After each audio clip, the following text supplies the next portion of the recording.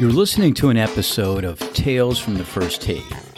I'm your host, Rich Easton, telling tales from beautiful Charleston, South Carolina.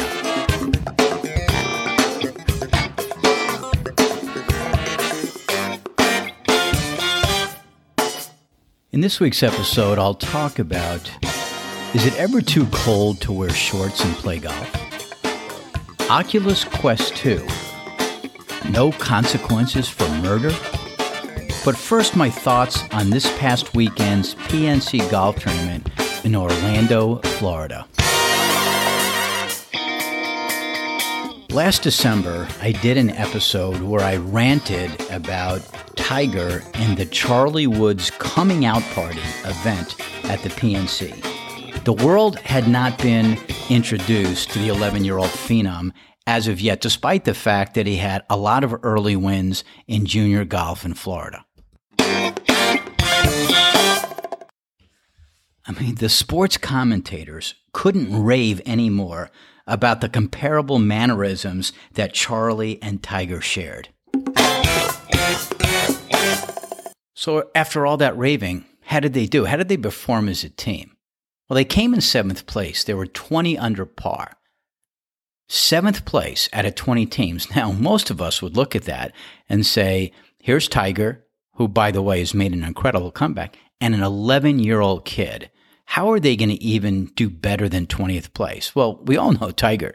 Anything less than first place, you would think, would be a disappointment. But that's not how he expressed himself last year.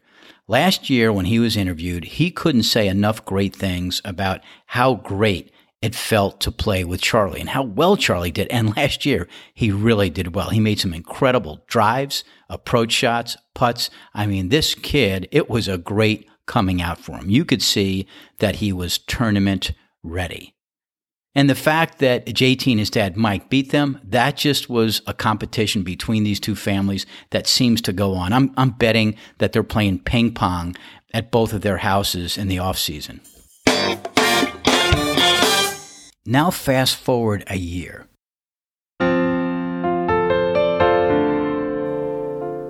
Tiger gets in a life-threatening car crash, leaving him with a possible amputation and months of painful therapy to get back just to walk again.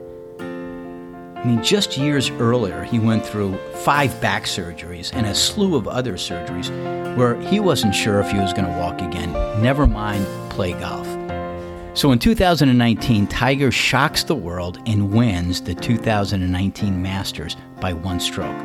That was an incredible comeback story.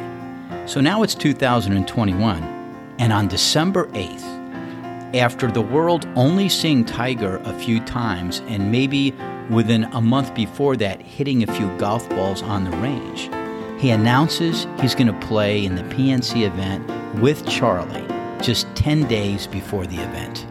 When that happened, the golf world blew up. It was the talk on almost all sports shows and just about every golf course worldwide. 10 months after his life-threatening accident, he's going to compete again. And when I heard that news, I immediately put my device on record, just in case I was doing something and couldn't watch it live. But I did watch it live. You know, it's always funny to me the questions that some sports writers and announcers ask. It mostly reflects their inexperience in the sport that they're reporting on. I get it. They're just trying to elicit a response more than just a yes or a no. There are so many reporters looking for a gotcha question, they turn would-be interesting interviews into like a hostile witness position of one-word replies. Yes, no, maybe. Or, like in some other sports like football, the media just aggravates players until they go apeshit with a response. Don't talk to me, all right? Knock it off! Richard, let me ask you the final play. Take me through it. Well, I'm the best corner in the game. When you try me with a sorry receiver like Crabtree, that's the result you're going to get. Don't you ever talk about me. Who was talking about you? Crabtree, don't you open your mouth about the best. Or I'm going to shut it for you real quick. LOB. All right, before... And Joe, back over to you. Went down in the offseason. Didn't I just tell you don't ask me that? Yeah, but You out the conclusion. Turn around. Go back. Go back that way. Bye. See you. Next question. Says that you haven't. I want to see your face when you ask me this question and the way you're going to ask it. I know you're going to ask it in a way that's just more of a division and more of a negative way than what it was. All right, so come here. I want to see your face. Please, part so I can see your face. Look a man in the eye before you try to kill him or make up something. Look him in the eye. Real serious. I put my heart and soul into this every single week. All I'm saying is the camera shows. I'm just telling you right now what I do every single week. Every single week. I put my freaking heart and soul into this. I study my off. I don't go out there and laugh. It's not funny. Nothing's funny to me. I don't want to go out there and get embarrassed on Monday Night Football in front of everybody. That's why I'm asking you what. I'm telling you right now, we're talking. Deuce and I are talking. What was the context? I'm done. Sorry. Other than a few lifelong football, college, and professional coaches, Tiger is one of the most experienced interviewees. Early on, as he was amassing all of his trophies and majors, he was like arm's distance from the media. What did you miss the most? Miss the most? Yeah.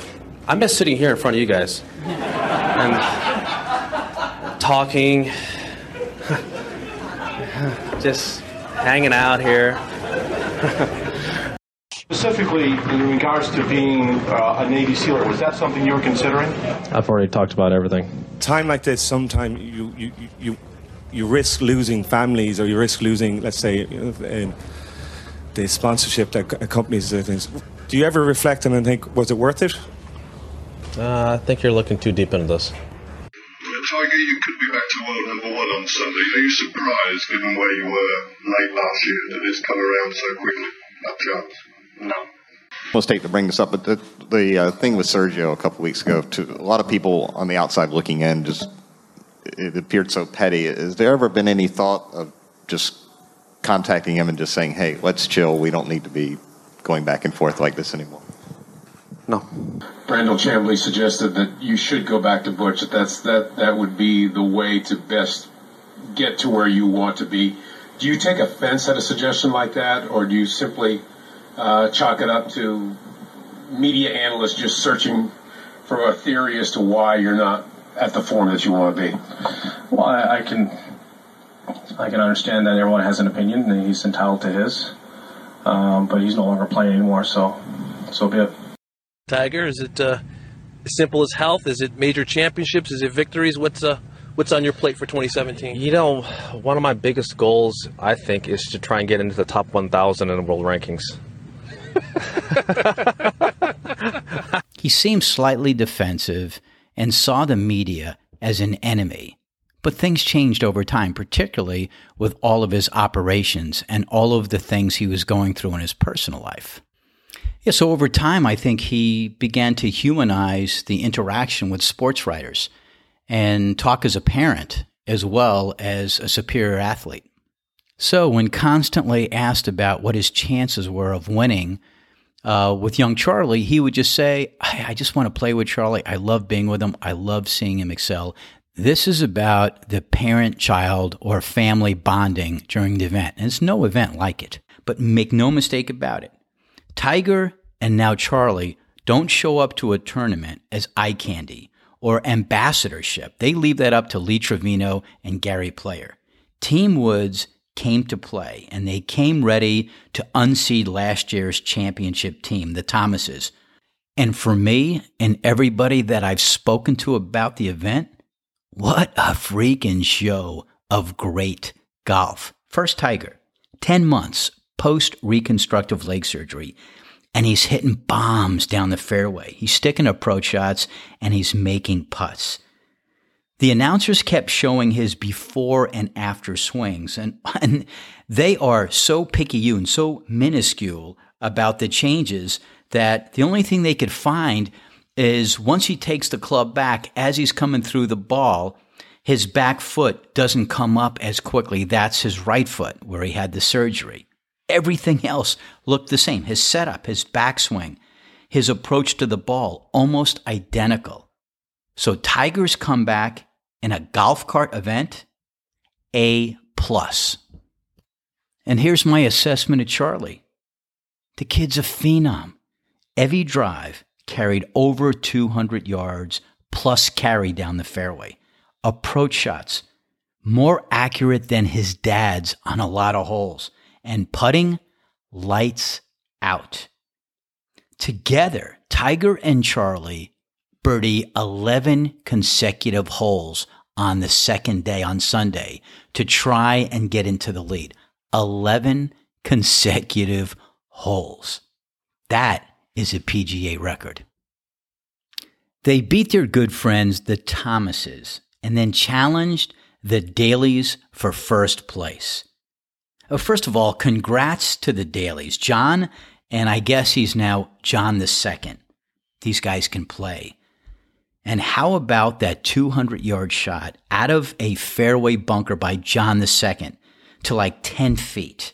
That reminds me of Tiger, and I think it was the Canadian Open, where he had a 200-yard shot out of a fairway bunker over the water to get to the back of the green. I mean, this shows that John II can play.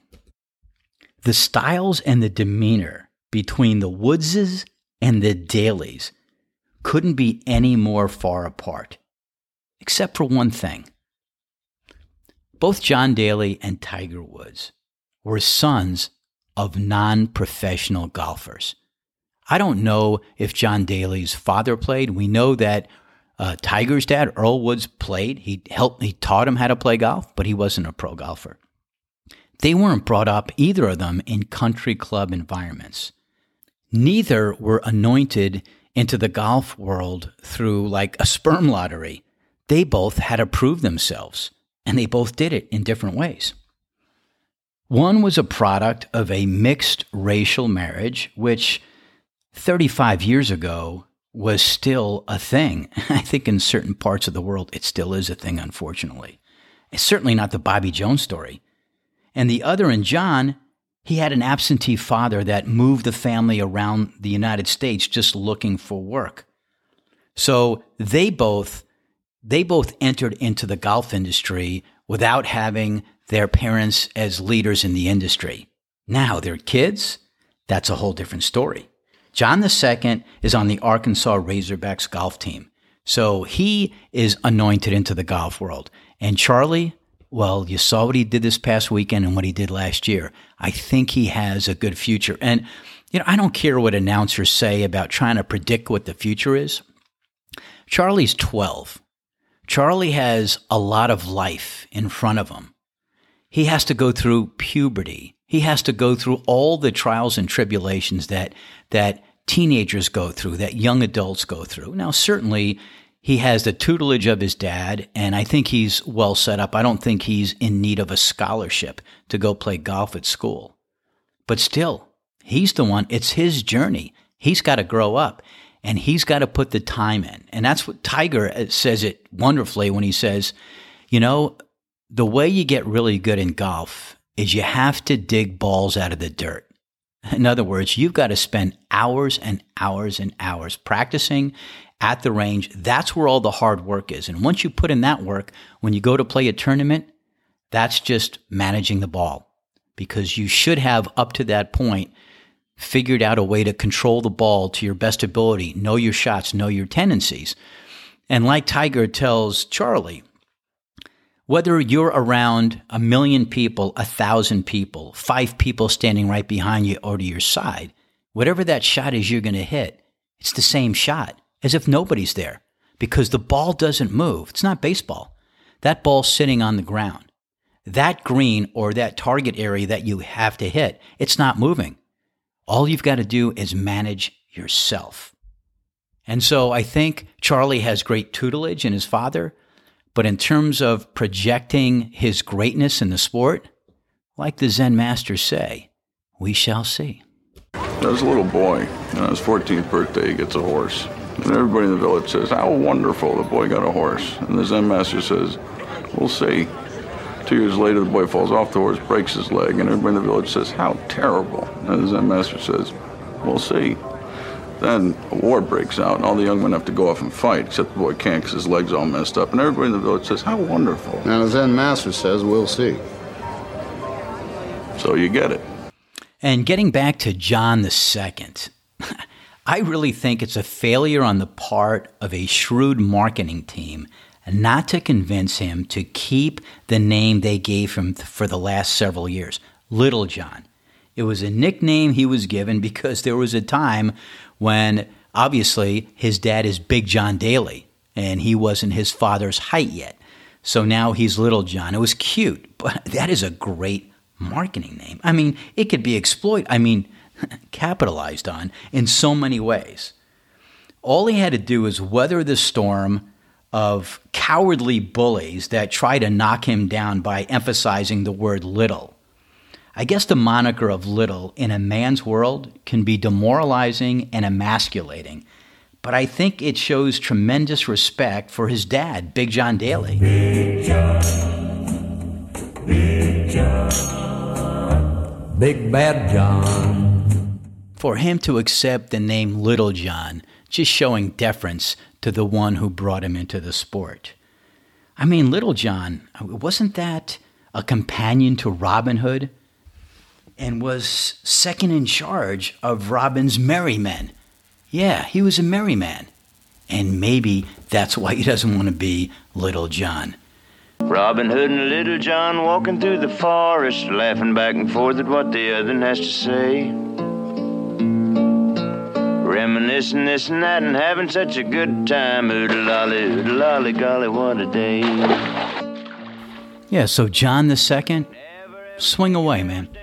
I think you have a promising future. Just stay on the right path. Yeah, so back to my thoughts on Tiger and Charlie. I don't recall Charlie hitting a shot that would suggest he was just a 12-year-old kid on Christmas break. His swing was flawless. It was Tiger's swing. His nerves were unflappable. The oddest thing to me wasn't his play and how great he was, although it was impressive. The oddest thing to me was the gallery calling out his name. Now, I get the teenage girls. That's just stardom and kid crushes. But adults? I mean, when's the last time you went to a 6th grade basketball game and adult strangers were calling out your kid's name? Maybe the coaches, maybe the parents of his teammates, but perfect strangers yelling your kid's name is just weird to me. I mean, unless they had a bet riding on DraftKings. I enjoyed listening to some of the interviews of the other players and their kids. I mean, anytime any of the past major champions were asked about winning, they always redirected the narrative to the fact that they got to play golf with their son or their father or family member. Winning wasn't the goal or the focus. And talk about major champions, how did the happiest golfer in the land, Matt Kuchar, get an invitation? I guess the Players Tournament is a major.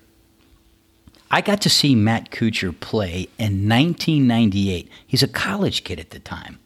And it was at the U.S. Open at the Olympic Club outside of San Francisco. His dad, Peter, carried his bag, and he expressed exuberant celebrations whenever Matt chipped in for birdie or made an incredible putt. His dad was actually asked by the USGA officials to tone down his reactions. Hey, USGA, fuck you.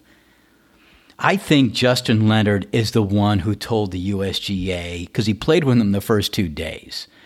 And I think Ernie Els played with him as well. I don't think Ernie said anything, but Justin Leonard, I think he said something to the USGA because Peter, his dad, was just getting in Justin's head. I mean, and I saw it. I saw Matt chip in from the sand on a hole, and his dad just jumping up in the air and yelling and screaming, and the crowds were going nuts. I thought it was great. But I guess players, professional caddies, don't do that.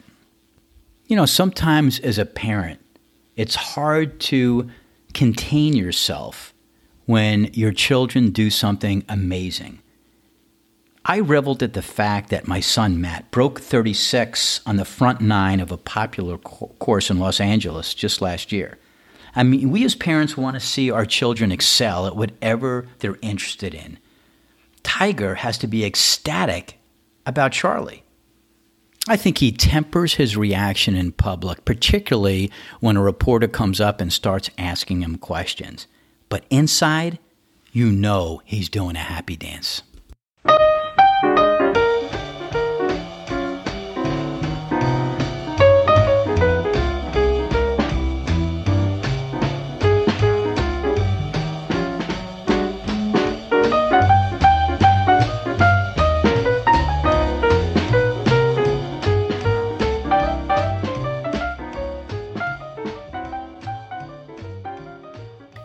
Is it ever too cold outside to wear shorts when you're playing golf?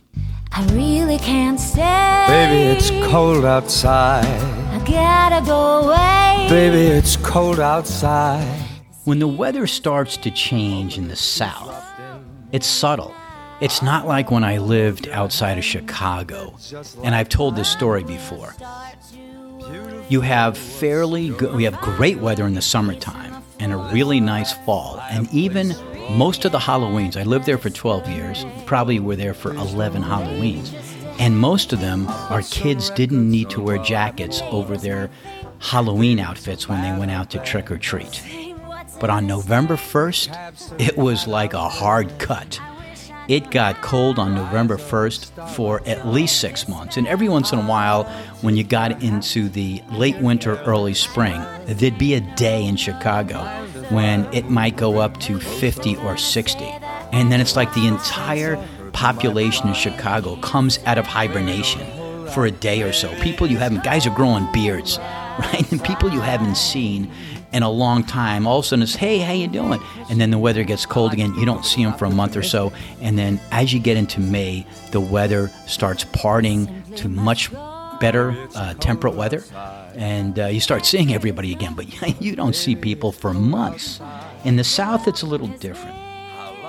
When it comes to winter, every once in a while in late fall, you'll get some rain, but you'll get a cold day or two. And that's just a short signal. Don't put away your shorts and your short sleeve shirts, because days later it'll be in the 70s and 80s again. It confuses me because when it starts to get cold, I'll start to wear longer pants, long sleeve shirts, and then a day or so later, because I don't always follow the weather, because it's usually pretty nice down here, I'll go outside in long pants and a shirt, let's say in the morning. By noon, I wish I had shorts on and a short sleeve shirt, because there could be like a 30-degree sway some days. Yeah, so for me, when it gets below 65, I wear some slacks and maybe a vest. When it gets below 60, I wear long sleeves with slacks and a vest and sometimes a sweater. So on this past Monday, I agreed to play the Osprey course in Kiowa Island. I think Kiowa has the finest golf courses in the Charleston area. And they're a little pricey. And so they're like major market pricing. But what's really cool is there has been this coupon book in Charleston, limited edition. I've talked about this in other podcasts, where if you get it, it gives you an opportunity to just pay for card fees. So a course that would typically cost $275 to $300 will cost only $50 to play. Well, that goes away next year. So a lot of people that have the coupon book in the last 3 weeks have been racing to the courses. Last week, the weather in Charleston hit the 80s. Understand, it is past the middle of December, and it's 80-something degrees, mostly in the 70s. It was absolutely perfect, and you shake your head every once in a while and saying, I can't believe I've lived in so many places where it would be 30 degrees, now it's in the 70s. This is great. So 4 of us agree we're going to play the course on Monday. We're coming off a great weekend. We all have the coupon book. We're going to burn some coupons. Monday morning arrives. It's 39 degrees with hopes of breaking 50. When the weather gets that low into the high 30s, low 40s, those are usually my scoring hopes for each 9 holes. I was playing with characters I've spoken about in previous episodes. The Sconsin Slammer, who holds a 3 handicap. Guns, the Scandinavian sharpshooter, holds a 7 handicap. And Mike Kay, who, like me, do our best to use our strokes to win whatever match we're in. I mean, who in their right mind wants to play golf when it's 39 to 40 degrees? I learned a long time ago that regardless of the temperature, once you make a golf date, you keep it. Unless one of the guys is brave enough to text the group and say, hey, are we stupid? Let's cancel.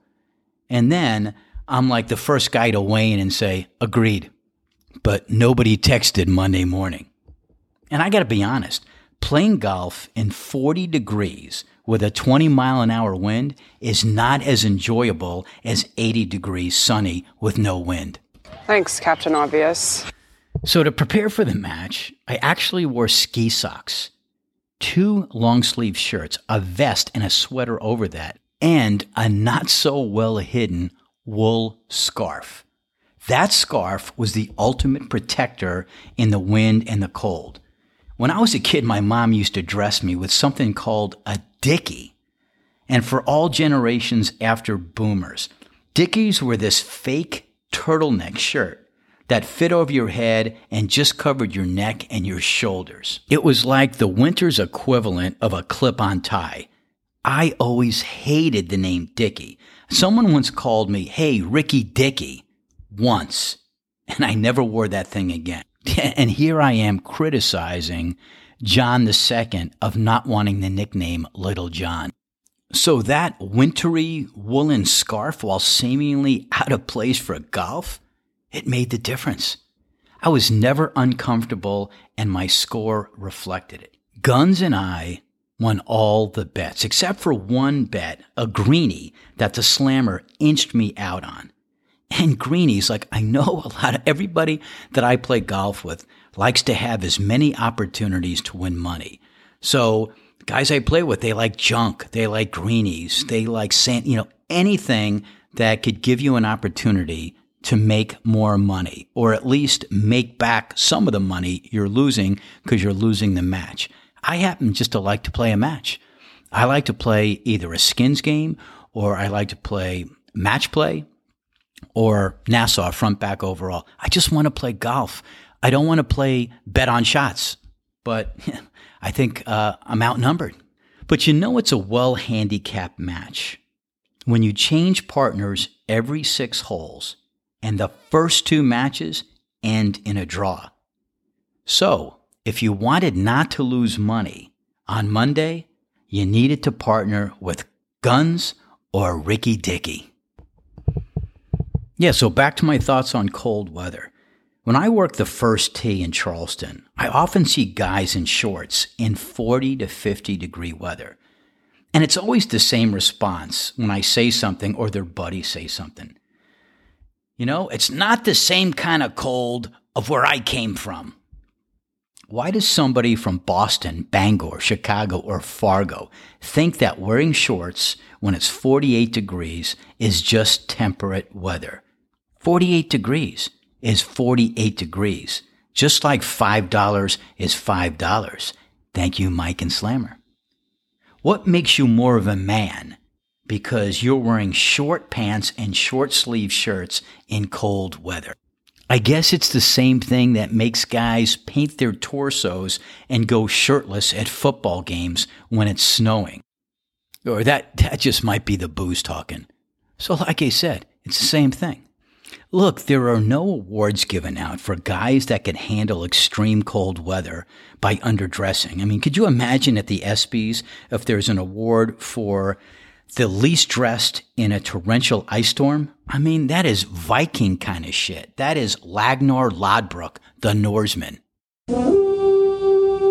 But just as a point of reference, if you want to brave the cold in shorts during the coldest season like a Viking, here are just a few things about Vikings. Their age expectancy was between 40 and 50 years old.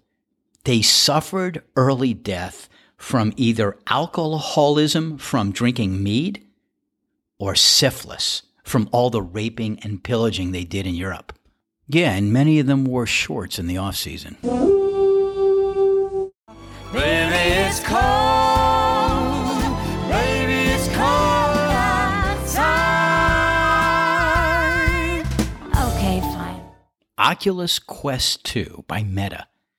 Christmas present for your kids or your grandkids? Yeah, sure. You go ahead.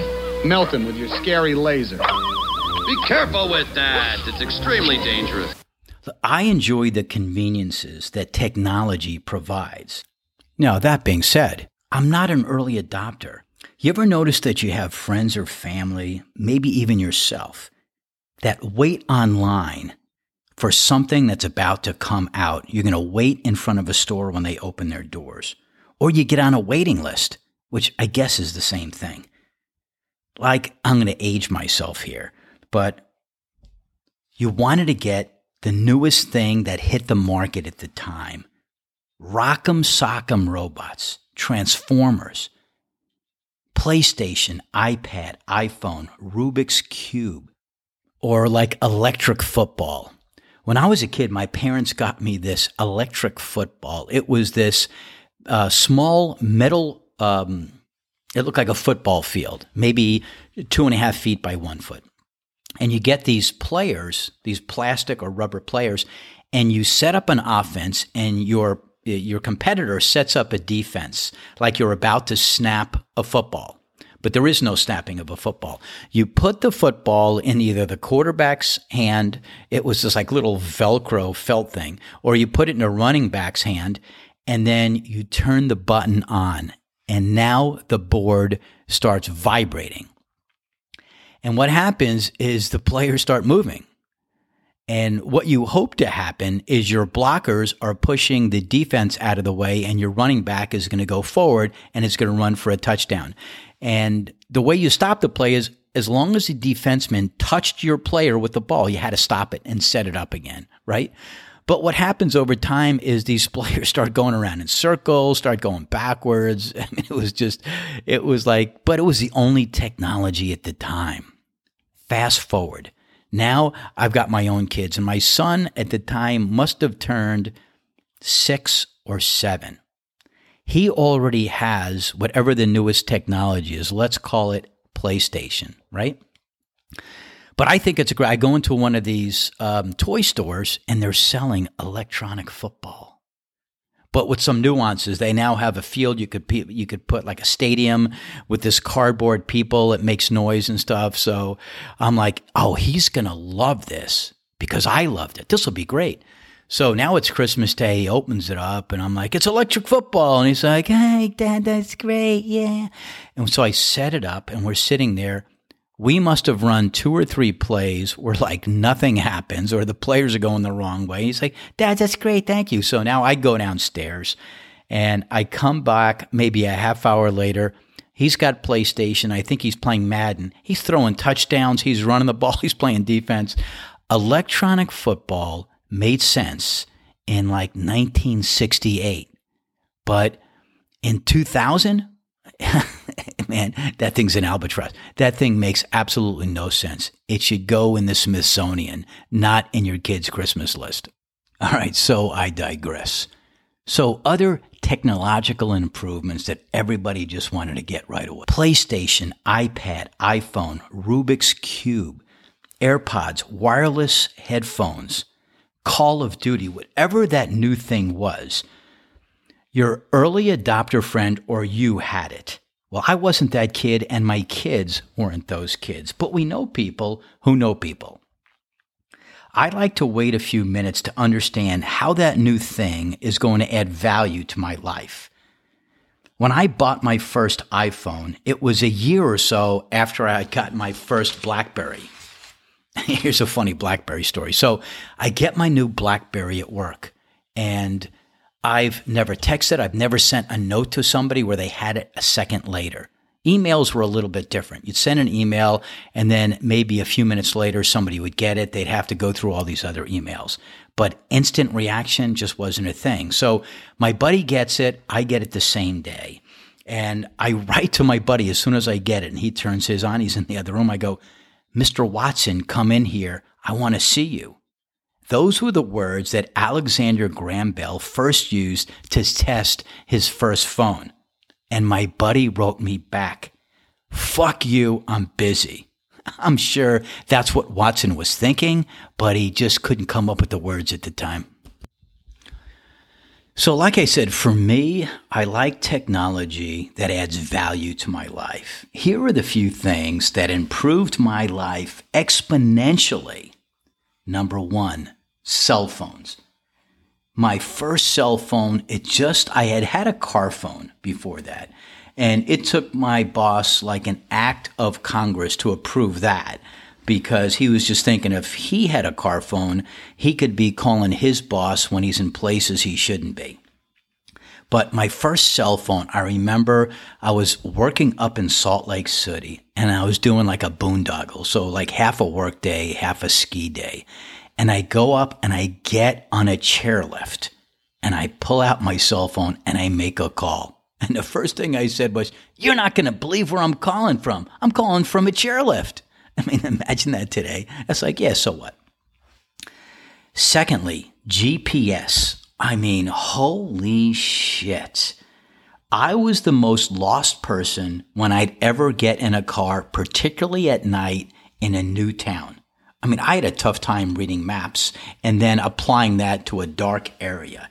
I must have this self-diagnosed dyslexia. And when I'm positive, absolutely positive about a direction, it's usually the opposite. So Garmin at that point saved my life. It's great now that I have Waze and all these other Google Maps on my phone that I could just Bluetooth to my car and bam, it'll tell me where to turn and where to go.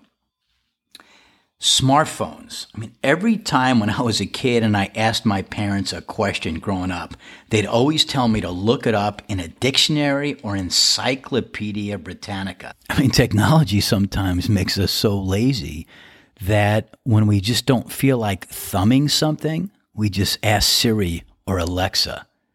But I love the fact there are just no wires for that. I mean, I remember when I got my first Sony Walkman, and this is the first time that you have your own personal, transportable, and private music.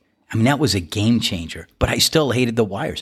I hated wires that went from headphones down to this device. I mean, now fast forward 42 years later, we're streaming Spotify or whatever platform you use into earbuds through car stereo or through a Roku TV. I've become a streaming maniac. You're probably streaming this podcast right now through one of your preferred streaming services. The technology of podcasting has made it low cost, moderate learning curve, and high satisfaction to share my life experiences and observations to 680 cities in 38 countries worldwide. Which leads me back to my topic of Oculus Quest 2, augmented reality. The next generation.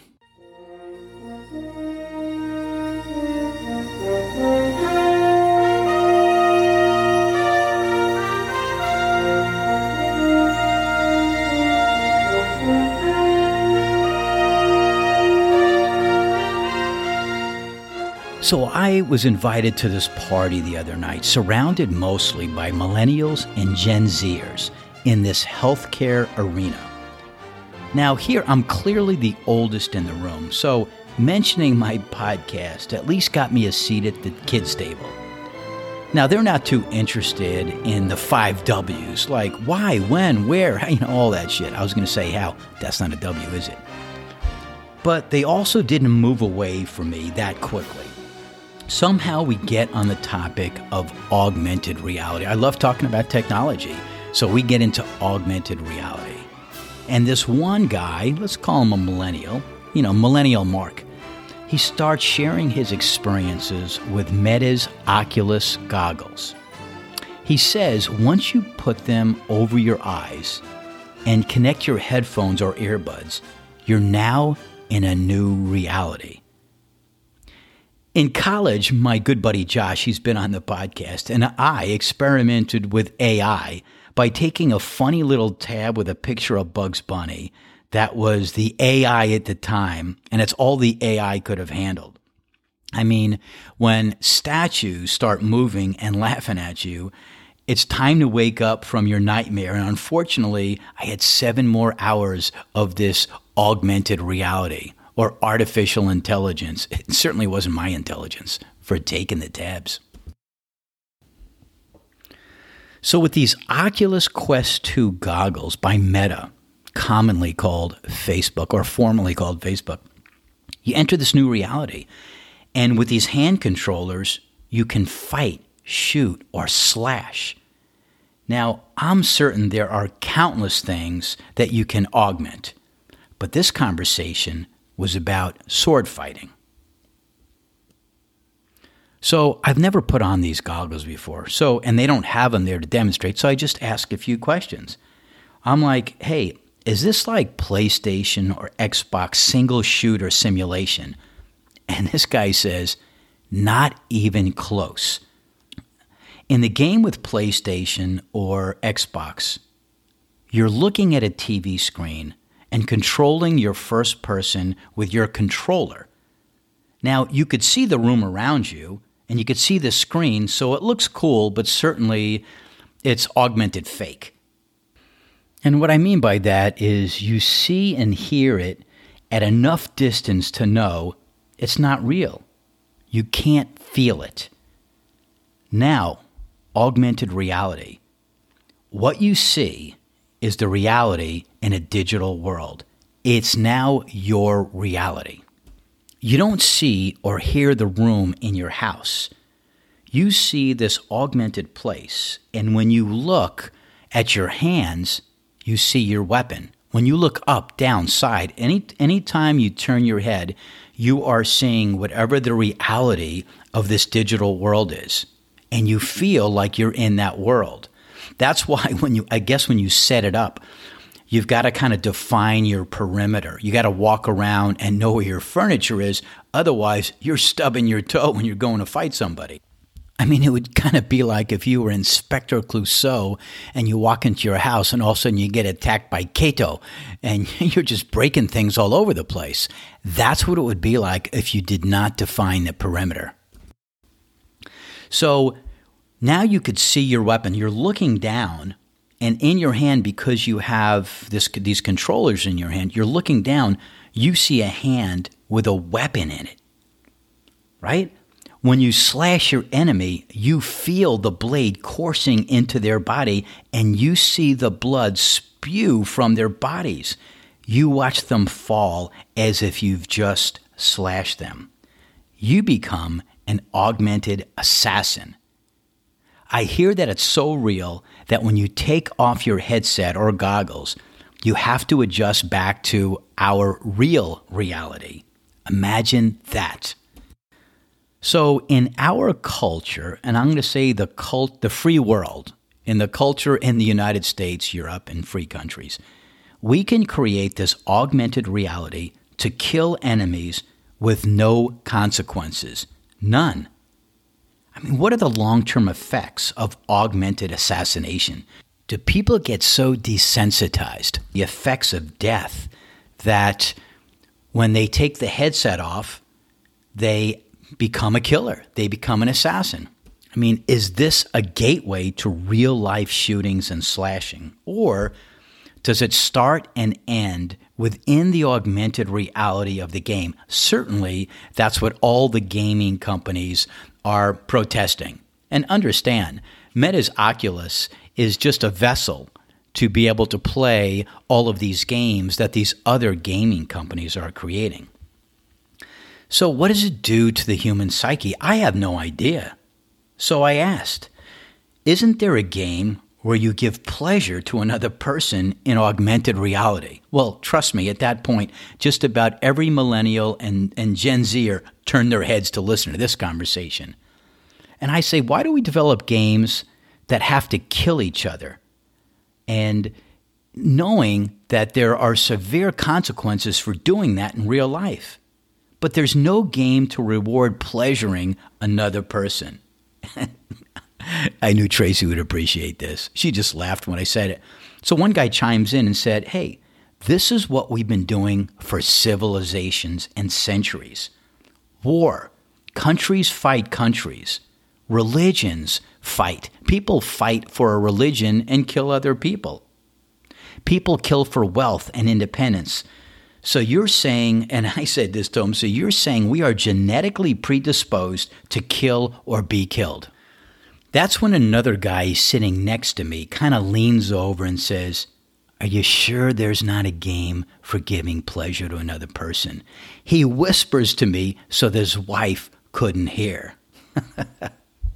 So since the beginning of technology, pornography has been at the forefront of moving pictures, VHR, DVD, streaming, internet. The porn industry is in lockstep with the NRA in assuring that they both enjoy the future of technology.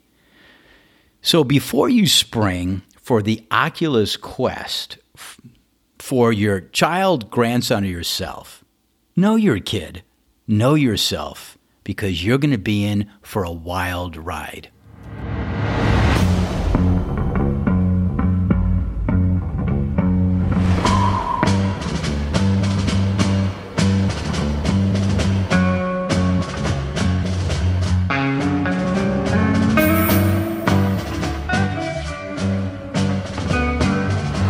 You've been listening to another episode from Tales from the First Tee. I'm your host, Rich Easton, telling tales from Charleston, South Carolina.